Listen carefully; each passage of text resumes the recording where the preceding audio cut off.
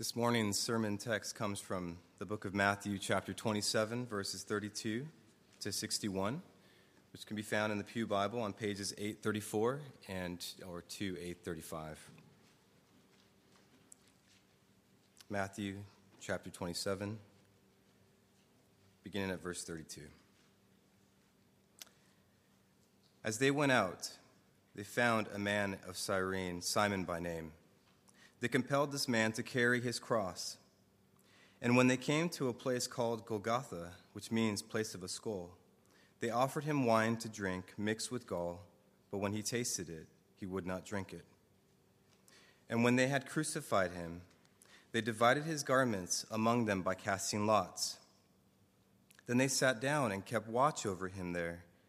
And over his head they put the charge against him, which read, "This Jesus, the King of the Jews." Then 2 robbers were crucified with him, one on the right and one on the left. And those who passed by derided him, wagging their heads and saying, "You who would destroy the temple and rebuild it in 3 days, save yourself. If you are the Son of God, come down from the cross." So also the chief priests with the scribes and elders mocked him, saying, "He saved others, he cannot save himself. He is the King of Israel. Let him come down now from the cross, and we will believe in him. He trusts in God. Let God deliver him now, if he desires him. For he said, 'I am the Son of God.'" And the robbers who were crucified with him also reviled him in the same way. Now from the 6th hour there was darkness over all the land until the 9th hour. And about the 9th hour Jesus cried out with a loud voice, saying, "Eli, Eli, lema sabachthani?" That is, my God, why have you forsaken me?"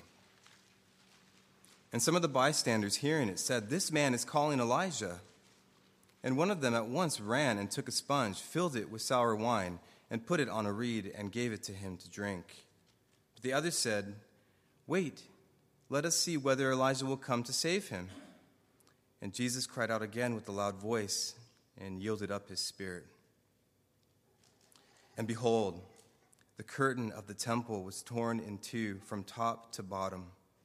And the earth shook, and the rocks were split. The tombs also were opened, and many bodies of the saints who had fallen asleep were raised.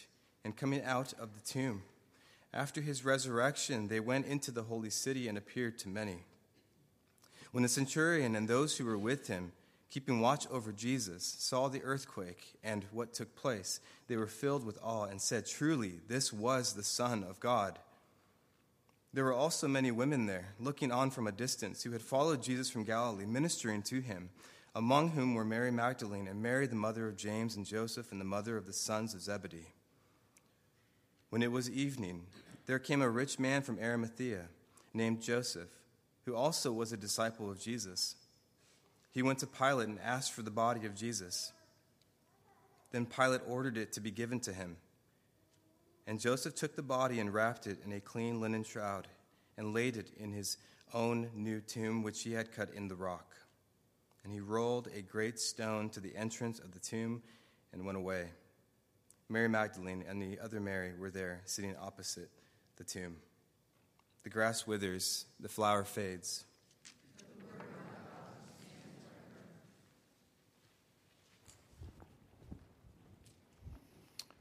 Let's pray together.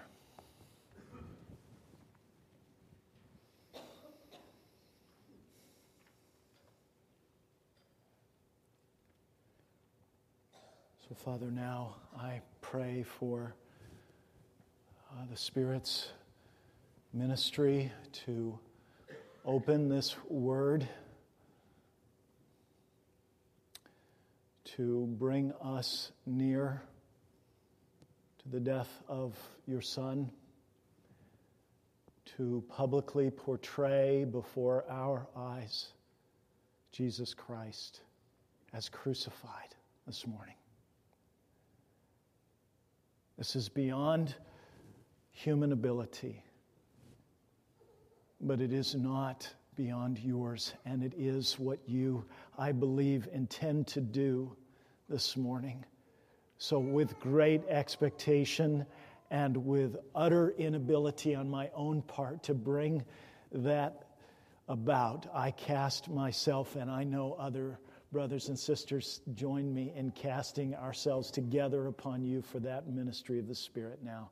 And Father, we pray that even on this day, that this word of Christ, this word of the cross, of his cross, would be used by you in the power of the Holy Spirit to literally raise the dead, to bring them out from the tombs as the voice of the Son of God goes forth and speaks life into the very heart of death and sin and guilt and estrangement from you, and shows that he is the one, again, that he is the one who has abolished death and brought life and immortality to light through his gospel. And we pray in Jesus' name. Amen. Friends, I wonder if you believe that it's possible to behold the cross and be blinded to it at the same time. Matthew certainly believes that. And Matthew believes that because God believes that. And that's what we see happening in our passage. What a spectacle. There is no other word for it. What a spectacle Jesus' crucifixion was. Matthew's account is filled with sights, and it's loud with sounds. There's a lot of sights and there's a lot of sounds, but it's not the sights that we expect, and it's not the sounds that we expect. Did you notice that there is not a single drop of blood described? Did you notice that there is no gore whatsoever in this passage? All the things that we would be so curious about. There is no account of what Jesus looked like as he was hanging on the cross for hours. No description of his facial expression. All the things that we would be so curious about. No detailed reconstruction of what his misery looked and sounded like. Not even do we get from Matthew any description of the specifics involved in crucifixion. And as for sound, we don't hear anything from Jesus until verses 46 and 50. This is not how we would do it. Matthew's attention is focused elsewhere, which means that the Holy Spirit's attention is focused elsewhere, which means that our attention needs to be focused elsewhere in this spectacle. And where this text draws our eyes is to the head-on collision of conflicting interpretations of the meaning of Jesus' death. That's what this text is about. That is the key issue before all of us this morning.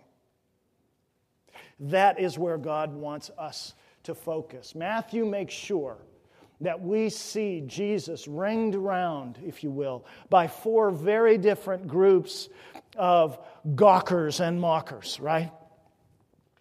He makes sure that we see first that he is surrounded by the soldiers, by the crucifixion detail.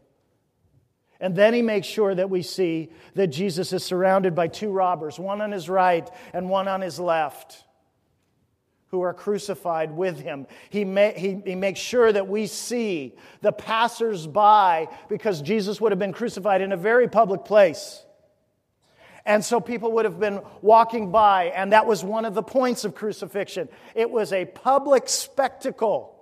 The man was crucified naked. He was publicly shamed. And Matthew makes sure that we see the passers-by wag their heads. He makes sure that we see the chief priests and the scribes and the elders. Now, these are very different groups, and yet despite all the differences between them, Matthew makes sure that we hear them speaking with a single, unanimous voice. They're all mocking him. They're all looking at his death on the cross and interpreting it, these people have no reason to be united on anything, but they stand at the foot of Jesus' cross and they see his crucifixion and they interpret it as meaning that he has failed. Their mockery isn't just about meanness, friends. It's about meaning. Their mockery is an interpretation of the cross, and by their reckoning, the crucifixion of Jesus means that he has failed. It means that he is a failure. It means that he's an imposter. It means that for him to have claimed to be the Son of God is the ultimate self-mockery.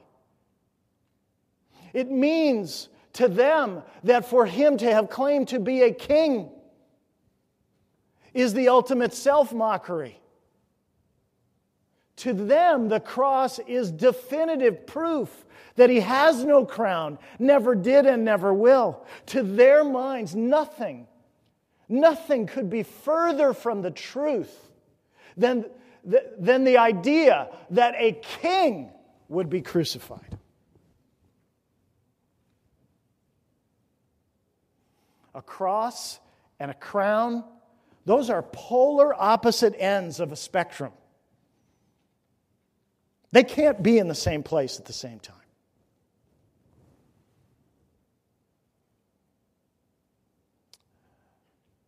But Matthew has not only a very acute eye for irony, like we were thinking about last week, he has a very astute ear for irony, and he wants us to hear the irony in the logic of their mockery.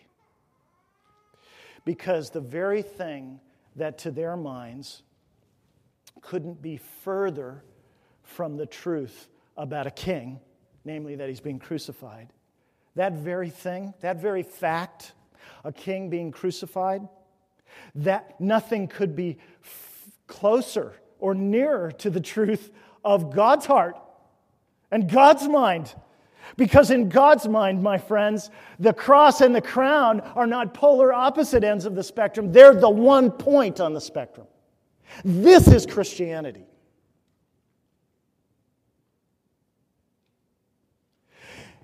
Don't trust your eyes when you look at the cross. Don't trust your own eyes when you look at the cross. Don't pit a crown and all that it represents, honor, authority, and power. Don't pit that against a cross and all that it represents, shame, failure. Because in God's great design in the gospel, those things are brought together in the death of Jesus Christ so that he might fulfill the promise of his name, which is to save his people from their sins. There is no other way to do that. It takes nothing less than the omnipotent power of the King of the cosmos to save a sinner from their sins. So unless the crown of the universe is worn on the cross, there will be no salvation.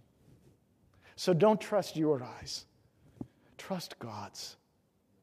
Because God beholds the cross and he is not blinded to what it means. And he is not dissuaded by what men think about the cross. God, at one level, does not care what you think about the cross. It is what he says it is. He's not negotiating. His call to you and to me is to submit to his interpretation of it. To cast off our confidence in our own wisdom and interpretation. To cast off our confidence in our own narration of our lives. And to, in repentance and in humility, submit to his narration of the meaning of our lives. And to look at the cross through his eyes. To understand the cross through his understanding of it. All the other witnesses in this passage are unreliable. But there is another witness in this passage who is reliable, and it's God. So the greatest gift that God gives us in our passage this morning is a God's eye view of the cross. It's the one we need.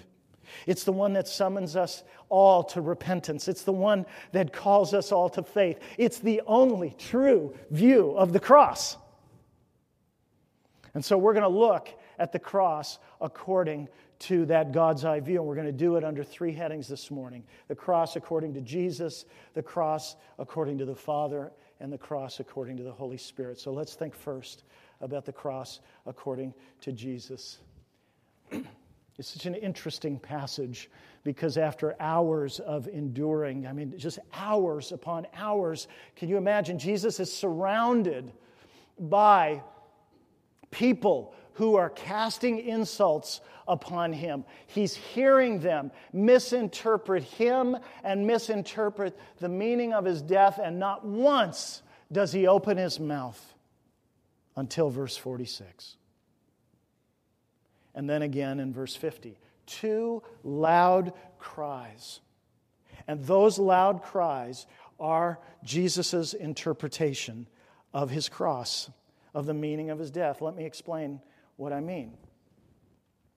Let's look at the first cry first, which is in verse 46. And about the ninth hour, Jesus cried out with a loud voice, saying, Eli, Eli, lema sabachthani, which is an Aramaic translation of Psalm 22, verse 1. That is, my God, why have you forsaken me? As darkness has covered the land, right, for 3 hours, according to verse 45. And at the climax of that darkness, in the ninth hour, Matthew reports that Jesus cried out with this loud voice. He cries out with a loud voice in the words of Psalm 22:1. And the loud voice is surprising because he's a man who's being crucified. There is strength here. Surprising strength.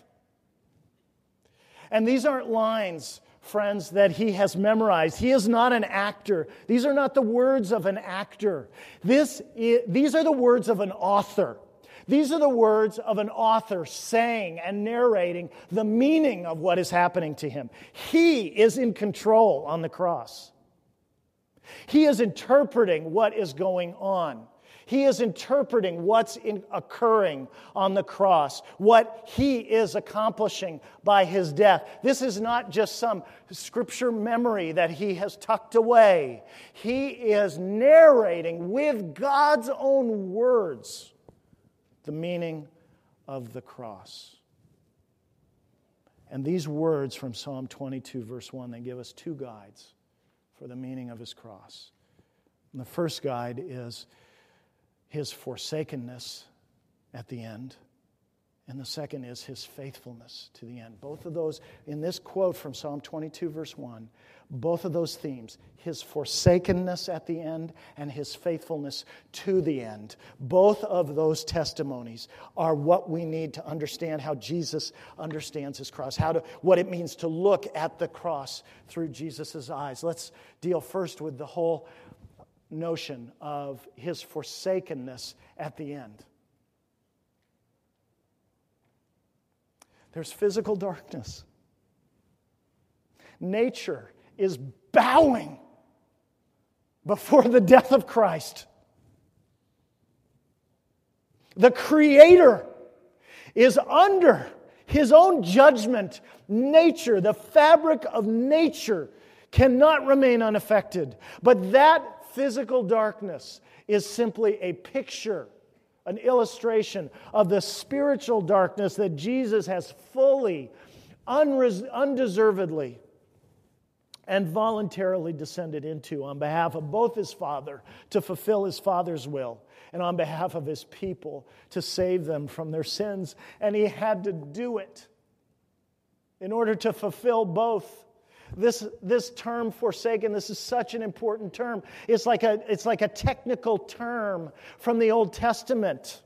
And what it refers to are the curses of God that are leveled upon those who repudiate God's covenant. It is a term with great weight from the Old Testament, and Jesus takes it on his lips in his dying minutes. To be forsaken, in the sense of Psalm 22:1, is to be abandoned by God as the penalty for abandoning Him. It is the ultimate curse of the covenant, and my friends, it is the definition of hell.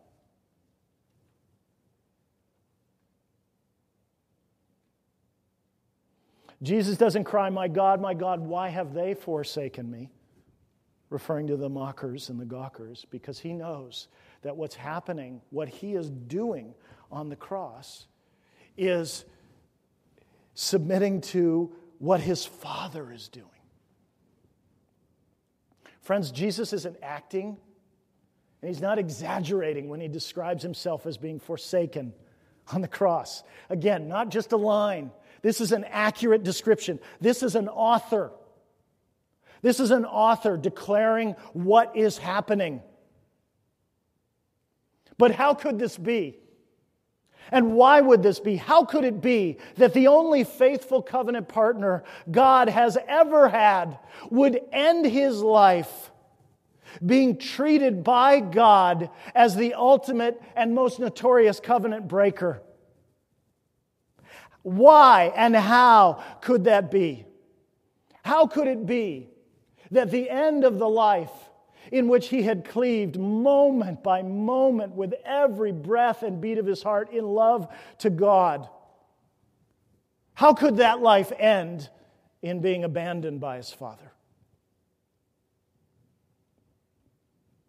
Why would the climax of his life of perfect covenant faithfulness to his Father, why would the climax of that life be forsakenness by his Father? Because it was the only way. It was the only way. And it's still the only way. There is no acceptance with God apart from the forsakenness of Jesus Christ. There is no reconciliation with God apart from the alienation and estrangement of Jesus Christ that he voluntarily entered into on behalf of every single one of his people on the cross on Calvary. You don't get to do an end around. You have to embrace that same alienation, that same estrangement, because you know what? Outside of Christ, that's your estrangement. That's your alienation from God. That's your forsakenness. You cannot repent in a way that is repentance unto life unless you acknowledge that what Jesus was enduring on the cross was a preview, the accurate proportional representation of the future of everyone who refuses to yield to God in repentance and faith. That's your future outside of Christ, my friends. And it is a just future. No, it had to be that way. Do you remember chapter 16, verse 21? I wonder if you turn with me there. It's on page 822. I know it was about 21 years ago that we actually were in chapter 16, but you remember it. It's really the first explicit prediction by Jesus of his death. It's after Peter's confession of Jesus' identity in Caesarea Philippi, and then Matthew summarizes what happens in verse 21. This is so important to see this. From that time, Jesus began to show his disciples that he must go to Jerusalem.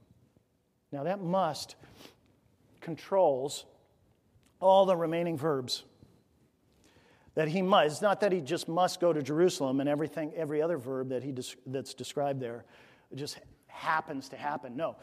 This is the sense of the Greek. He must go to Jerusalem. He must suffer many things from the elders and chief priests and scribes, and he must be killed. And on the third day, he must be raised. Well, what's that must? I mean, God obviously is not required to save a sinner. Our sin doesn't back Jesus into a corner in which he's forced to be a savior. This is the must not of debt, but of desire, my friends. Having chosen according to the pleasure of His will and according to His own free counsel from before the foundation of the world to save sinners. There was only one way to do it. And it was going to require the suffering and the forsakenness and the abandonment of the Son of God. This is not the must of debt. This is the must of desire.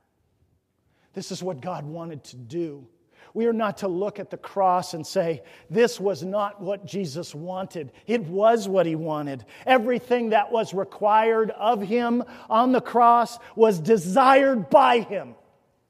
Friends, if you don't know that about this sacrifice, it will not sweep you off your feet. You will think that Jesus is just a very patient victim. No, but friends, how much bigger the cross gets, how much greater His love appears to you when you realize that this is the Master in control who wields His sovereignty to serve sinners.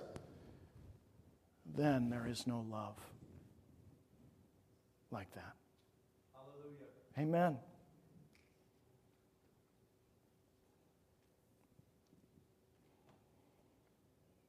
God's justice required a remedy, and God's love required a rescue. And together, they required the Son's forsakenness. It had to be this way. To save others, this is the great irony, right, of the charge, the charges of the passersby and the chief priests and the elders and the scribes. They say, hey, if you can save others, but you can't save yourself. If you're the Son of God, come down from the cross. You see, they got it exactly wrong, right? In order for Him to save sinners, in order for Him to save others from their sins, the one thing He could not do is save Himself from their sins. Do you realize that? My brothers and sisters in Christ, in order to save you from your sins, Jesus could not save Himself from your sins. And it's not simply that He could not save Himself from your sins. He would not save Himself from your sins. He did not want to save Himself from your sins. Who has given you a gift like that, my friends? Who has borne a burden for you like that? This needs to sink in not just to our ears, but to our hearts. What this beloved Son, the beloved Son in whom God was well pleased, think about it, He was willing, in order to save His people from their sins, He was willing to become the benighted Son in whom the Father was infinitely displeased. He was willing and wanting to embark on a journey, right? A journey down the way of destruction to the very end of the way of destruction. That is what Calvary is. It is Jesus taking the end of the way of destruction and pulling it in His sovereign power from the future into the present to show us what future awaits us outside of Christ. And He was willing to embark on that journey to save His people from their sins, to experience the devastation of that destination. It's just absolutely staggering. This needs to get in. But it's not just His forsakenness at the end that's so amazing in His quote of Psalm 22:1. It's His faithfulness to the end. See, we need both. We must have His forsakenness at the end. We need a substitute. But that substitute has to be perfect. Because we can't bear the curse that we have earned. Someone must bear it for us. So we need His forsakenness, and He gives it for us. But we need that perfection in that substitute. We need His faithfulness to the end. There can't be a single compromise. If there was, then his offering to God would not be without blemish, and then it would have no power to save. He must not only be forsaken at the end, he must be faithful all the way to the end. Oh, what a Savior. And just look at his faithfulness. He takes the words upon his lips, right? Look at how fully, the words of God. He fully abandons himself to his Father. Think about this. At this climactic moment in his suffering, when he's utterly abandoned, what does he do? He fully abandons himself to his Father, even as his Father is abandoning him. He does not let go. My God, my God. Yes, there's a sense of distance there, right? It's not my Father, but he is not letting go of God. You need that, friends. And so do I. What the Holy Spirit is showing us is here is a faithfulness you cannot replicate, but which you need. And here is a forsakenness which you deserve and you cannot bear. And they are in Jesus Christ. And him alone. He is the sin bearer. He is the law keeper. He alone is the shelter for sinners. You must take refuge in him. You cannot stand at the foot of the cross and just be a spectator and touch it. And then be safe. You must go in.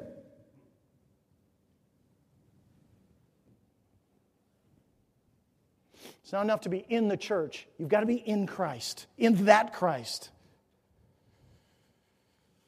Jesus not only lived by every word that comes from the mouth of God, he died by them. Forsaken, he does not forsake. Abandoned, he does not abandon.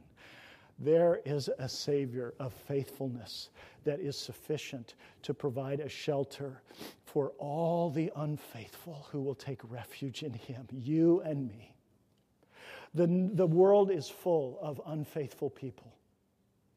And the faithfulness of Jesus Christ is so great that there is room for anyone and everyone who will turn from their sins in repentance and trust in Christ by faith. That faithful, there's always room for more within the faithfulness of Jesus Christ. There is always room for more within the forsakenness of Jesus Christ. If you will acknowledge that you are justly under the curse of God because of your sin, and that Jesus Christ alone is the one source of eternal salvation, and you seek to come to him, Jesus promises you that he will not cast out any who come to him because there's room in his forsakenness for you.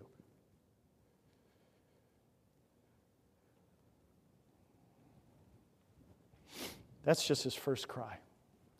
Love for his people in his forsakenness, love for his Father in his faithfulness. We need that shelter.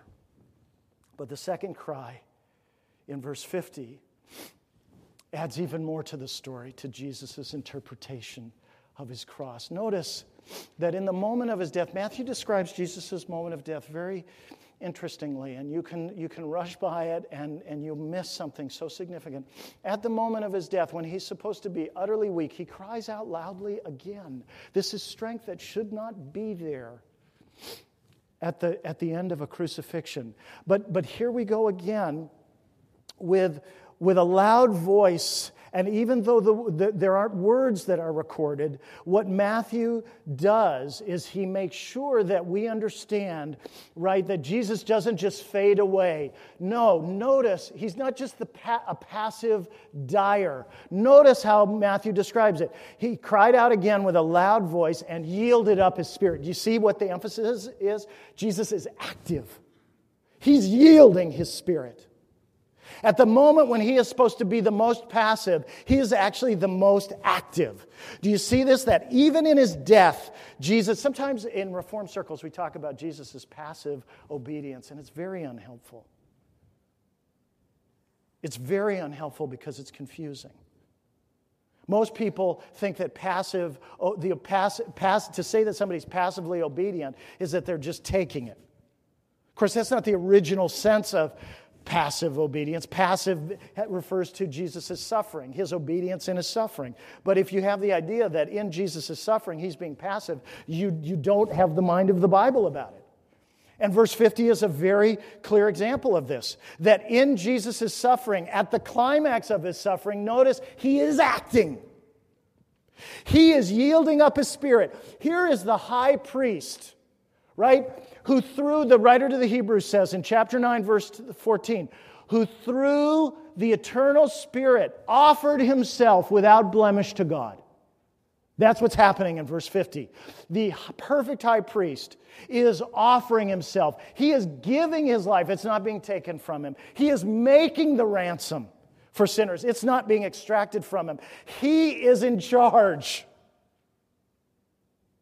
He is not a victim on his cross, my friends. And you see here again is another window into the magnitude of the love of Jesus Christ.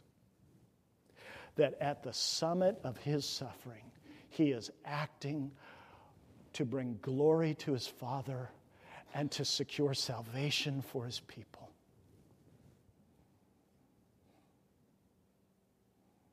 He is fulfilling his mission. This is why he has come, not to have his life taken from him, but to lay it down.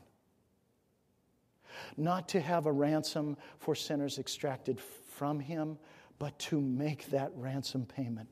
To be the one who is not robbed of the ransom, but who in his own willingness and sovereignty opens up the storehouse of the riches of his righteousness and pays.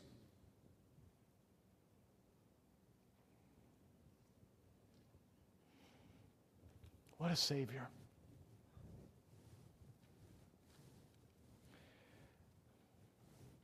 In the gospel, Jesus keeps the promise of his name, my friends, through a beautiful exchange in which he, as the beloved Son, is willing to yield himself up to be crucified and forsaken so that we, who are beloved sinners, might be justified and accepted in him. In the gospel, my friends, because of that beautiful exchange, Jesus' question for us who are in Christ, Jesus' question in verse 46, my God, why have you forsaken me, is changed for us in Christ. And everyone who's in Christ, that question is changed. It's transformed into the very heart of our confession. My God, this is why you have accepted me. The only reason. It is the only reason. How can we ever, in light of that, ever for a moment entertain thoughts, hard thoughts, about the goodness or the tenderness of Jesus Christ, my friends? Some of you are struggling with the trials in your life, and you think, you have begun to believe that those trials and those sufferings call into question the goodness of Jesus or the tenderness of Jesus or the compassion of Jesus. Some of you are struggling with the boundaryless demands of Jesus for repentance. And in response, you want to draw limits around what he can ask of you. When he drew no limits around what he was willing to give for you. I want you to look at this text again, my friends. And I want you to stop your grumbling. And I want you to stop feeling sorry for yourself immediately. I want you to stop drawing boundaries and limits for the repentance and obedience that Jesus Christ can rightly demand of you. I want you to do that immediately because he drew no boundaries on the obedience that he was willing to render for you. There's a summons. There's a summons here, friends, to every single one of us, MikeFrancis included, to bring all of our hard thoughts about the goodness of God, all of our resentment over the call of obedience and discipleship, all the self-pity that we mire ourselves in, to bring all of those and to plant them by faith at the foot of the cross in the blood-soaked soil there so that they will die. Plant them there.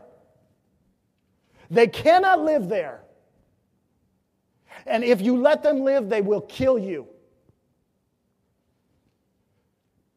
This love should transform you. This love should make you softer and stronger and wiser and more patient all at once. And if it doesn't, you're not paying attention.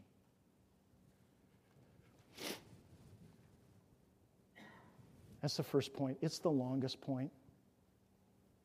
So now we look at the cross according to the Father.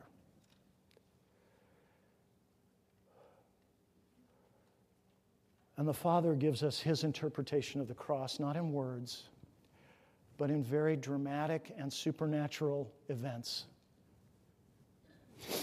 that both lead directly up to Jesus' death and that flow directly out of Jesus' death. And let me just be real honest about this and just acknowledge it. Every single one of these events is unashamedly and unapologetically supernatural. So what? The whole gospel is supernatural. If you're struggling with the possibility that actually in history, tombs were opened up and dead people came out and were seen, if you think that that's impossible because you've never seen it, well, our questions go much deeper, don't they? The whole gospel is supernatural. There's no facet of Jesus' ministry that isn't supernatural. Once you posit that a sovereign God exists, this is nothing.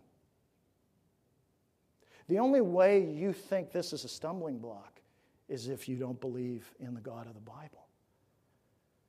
Just because you haven't seen something doesn't mean that it's not true.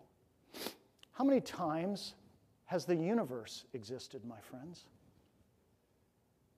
It is, by definition, highly improbable in itself. And yet you believe in the universe, I assume. You were not there when it was created. So I don't think you should be troubled by this. Obviously, the Bible is not. And what the Father gives us is a series of events that are very dramatic, and they are the illustrations. They're not with words. He's illustrating through these events his interpretation of his Son's cross. And he uses these events that we can see in the text to teach us what he sees and what he understands about Jesus' cross, about the meaning and power of his Son's death. And what he shows us is absolutely staggering, because he shows us in these events, friends, that nature, that history, that death, and that sin all bow together in submission before the death of Jesus Christ. And that is an understatement. The darkness. The Father paints the land in darkness in verse 45. To illustrate the spiritual darkness of condemnation and damnation that is engulfing and swallowing Jesus up as he is perfecting his substitution. Right? He's perfecting himself as the substitute of his people by being made sin, by being made the sin of his people. 2 Corinthians 5:21. The physical darkness illustrates the spiritual darkness that Jesus is descending into as he's made sin and as being sin, being the sins of his people, that his identification with his people's needs now is utterly complete. And once that's at its peak and at its consummation, he then becomes the lightning rod, the object to draw down and away from his people the holy judgment of God against that sin. That is the reason for the darkness and why the Father brings it. The earthquake in verse 51b is the Father's illustration of the shock wave. If we could see history through the eyes of the Father, we would see a shock wave emanating through history. If history's like a canvas, And we would see, here's this event that happens in history 2,000 years ago, and there's a shockwave that emanates in every direction in history from Calvary. If we could see it with the Father's eyes, we would see that the tremors, the shockwave, if you will, the aftershocks of what was transacted on Calvary. You know what? Those aftershocks are being felt in this very room right now. They're shaking lives. You're a Christian if you're a Christian because the shockwave of what God accomplished at Calvary shook your life down to its foundations. And it's still happening in this room. That's what God sees when He looks at the death of His Son. The only sacrifice sufficient to save sinners in all of history. There's a weightiness in the cross of Jesus Christ. There's a weightiness. If you think of history as this canvas, there's a weight. God stepped in to that moment in history. And if you can think about it, that is the heaviest moment in history. The weight of God on the cross, under the judgment of God. And what happens? History itself bends toward that moment. It bends. And so the resurrection of the dead after Jesus' resurrection, you know what's happening? Is what the Father is showing us is that in the death and resurrection of Jesus Christ, the great invasion has begun. The invasion of the eternal future coming into the present. It is utterly shocking. The new age entering the present age. History itself is bent under the weight of the death of Christ. And the Father is showing that to us. You see, to be a Christian is not to have a life filled with little thoughts.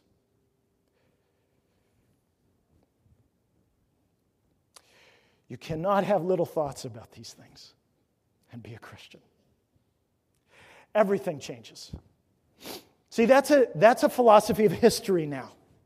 This is the Father's philosophy of history.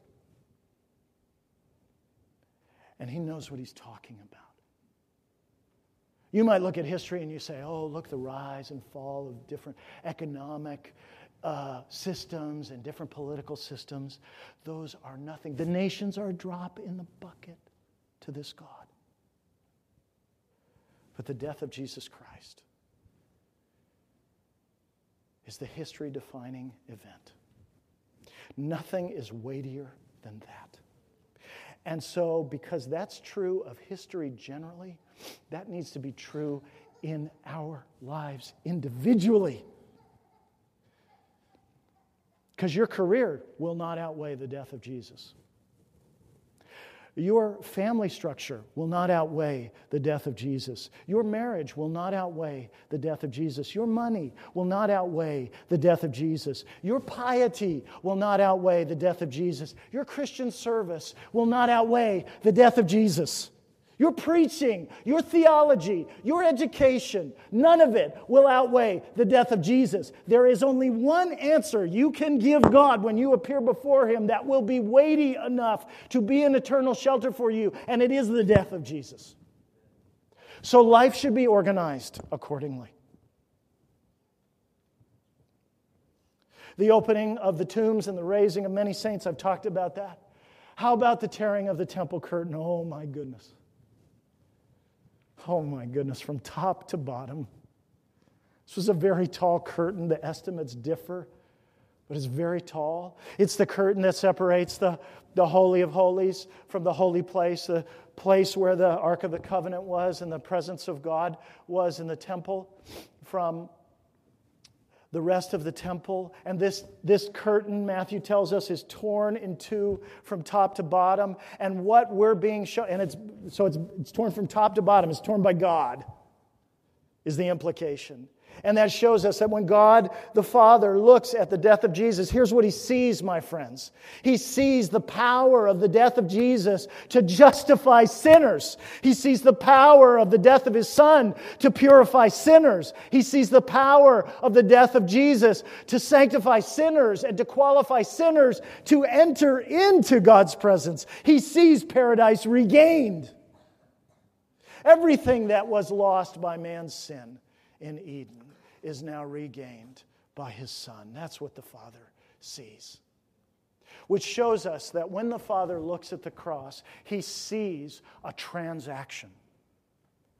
He sees the accomplishment and consummation of a transaction that occurred between the Father and the Son yielding Himself up to purchase an eternal redemption for His people on the cross, making payment in His own blood to purchase that redemption. The Father sees, when He looks at His Son's cross, the full satisfaction of His justice. He sees the full vindication of His righteousness. He sees the full demonstration of His love, all accomplished through that transaction. And that transaction is not between us and God, it's between God and God. Now, that's a really important point. Because what I'm saying is that when the Father looks at His Son's cross, and to illustrate what was accomplished there, tears the temple in the curtain from top to bottom, you notice that has nothing to do with your feelings or mine. That has nothing to do with the degree or extent of your understanding of the cross or my understanding of the cross. The only feelings about the cross that matter are God's. The only understanding of the cross that is really germane to this transaction it's God's understanding. The power of this transaction is objective. Something actually happened there. Something was accomplished there. Something occurred there. Something was transacted there.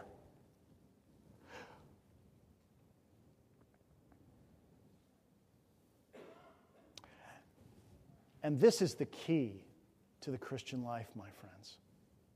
This is the key to Christian growth, to increasingly root yourself in the objective power of what God accomplished at the cross, what God the Son accomplished at the cross, and what God the Father declares He accomplished at the cross, and what God the Holy Spirit promises was accomplished at the cross, increasingly to root your life and anchor your life in what God says about the cross, and decreasingly in how you feel about the cross. Now, of course, I'm not saying that there's no need for a subjective appropriation and response to the cross. That's not what I'm saying. I mean, of course, the passage commends it. You see the centurion and the crucifixion detail responding to the cross subjectively, right? But the issue is the order and the importance. One is primary and the other is secondary. One is original and the other is derivative. What's original, what is primary, is what God accomplishes on the cross and what God says was accomplished on the cross. That's what's primary. What's secondary is how we feel about that. Friends, our subjective response. This is so important. What I am describing for you right now is the key to the Christian life. Our subjective response to the cross does not fill the cross with meaning. Our subjective response to the cross fills us with the cross's meaning. Our subjective response to the cross does not bolster the power of the cross. It doesn't add to the power of the cross. If you're a non-Christian here and you do not respond in repentance and faith to the gospel, you are not taking anything away from the power of the cross.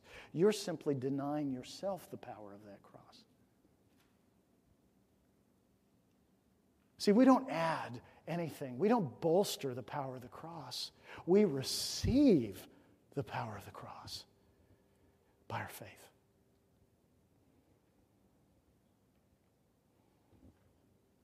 Which leads us to the third interpretation, which is the cross according to the Holy Spirit. This is the shortest one. See, we don't fill the cross fills us. Just repeat that to yourself over and over and over again. We don't fill the cross fills us.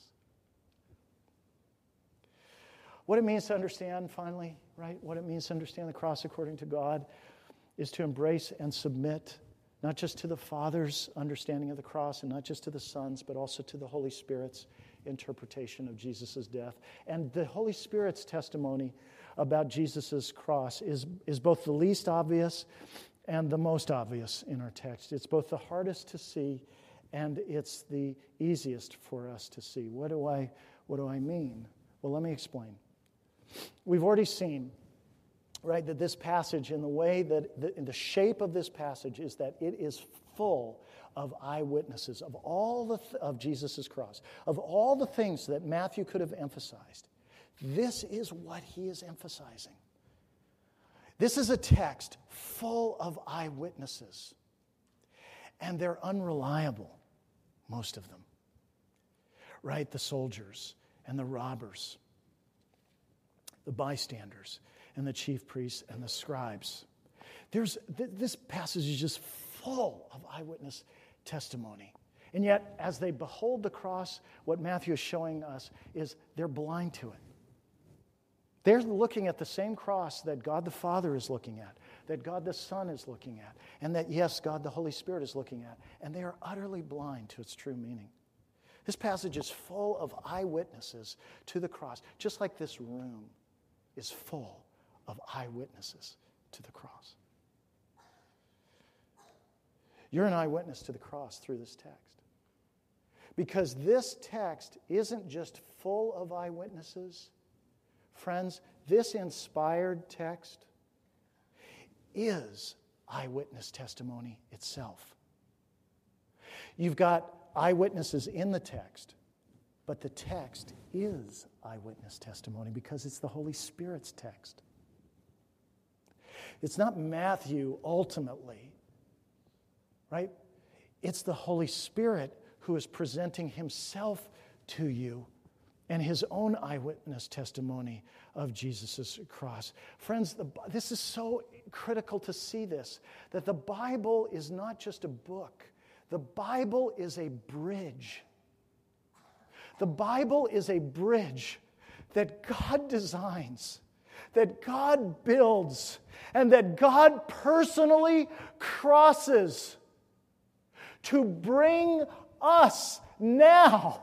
This is a living and active word. God has crossed the chasm between God and his creatures on the bridge of the Bible. And he's personally coming right now at this moment to bring to us Jesus Christ in all the fullness of his accomplishments. Jesus Christ in all the willingness of his death. Jesus Christ in all of his achievements, in all of his truthfulness, in all of his reality. And God has personally crossed that bridge to each one of us, to each one of our lives, to bring us the fullness of Jesus Christ and his readiness to bestow all the fruits of Jesus' labor on any and all who will receive him. The Bible is so much more serious than we understand it to be because there's another level that we need to embrace here. It's not just that the text is full of eyewitnesses. It's not just that the text is eyewitness testimony, the Holy Spirit's own testimony of the cross. But you know what? The way the Bible works is that this text now makes each of us an eyewitness to Jesus' death. Because God crosses that bridge not just to inform us, my friends, but to obligate us. You and I are obligated to God now. Because of this inspired text, we cannot say, I did not see the death of Jesus. We cannot say, I did not understand the death of Jesus. Because God has shown us the death of Jesus through his eyes. God has allowed us to understand the death of Jesus through his understanding and with his mind, and what urgency that then imposes upon every single one of us. Because, friends, you know what that means? That means that we have been with him at the foot of his cross this morning. We have seen with our eyes his death. We have heard with our ears his cries. We have seen the tearing of the temple curtain in two. We have felt with our own feet, our own bodies, the earth shake under our feet, and we have seen the saints who have been raised. Our own worship this morning, my friends, is an assembly of people who have been raised from the dead.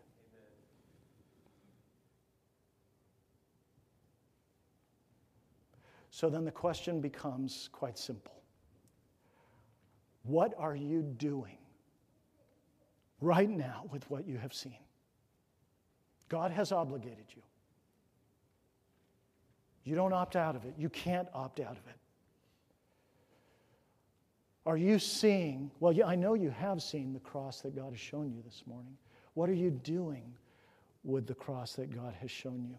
Will you remain with the gawkers and the mockers? Or will you move? You see this text? There's a hopeful note in this text. There are two hopeful notes, actually, when we think about the Gospel of Luke, because we know from Luke's Gospel that one of those two robbers, with his last breath, repented. And what he asked Jesus was so small. Jesus, when you come into your kingdom, would you remember me? Just remember me? Do you remember how Jesus answers? Truly, I say to you today, I'll do more than remember you. I'm going to do more than remember you, because today you will be with me in paradise. So there's a possibility of change here. See, being made an eyewitness of the cross, of the death of Jesus, in God's great grace, can revolutionize a life and rescue a life, and I pray that that will be so for you. But notice also who gets changed. It's the least religious people who get changed. Do you notice that? It's none of the chief priests and the scribes and the elders. It's one of the robbers, and it's the centurion and his crucifixion detail in verse 54. See, they saw the same things that we saw this morning. They heard the same things that we have heard this morning, and it changed them. What's it doing to you? Oh, friends, by the Holy Spirit's testimony this morning, Jesus Christ, the Lord of glory, has been crucified before your eyes and before mine this morning. So that on the last day, if any of us do not repent and turn to Christ before we die, if we are to stand before God in our impenitence on the last day and say to Him, why are you forsaking me? His answer will be clear. If you never hear the gospel again in your entire life, this is what God's answer will be. Because you forsook my son. You forsook my son. Friends, I plead with you to seek him now. Don't forsake him. Seek him now with all your might so that you will not be forsaken by him. Then, let's pray.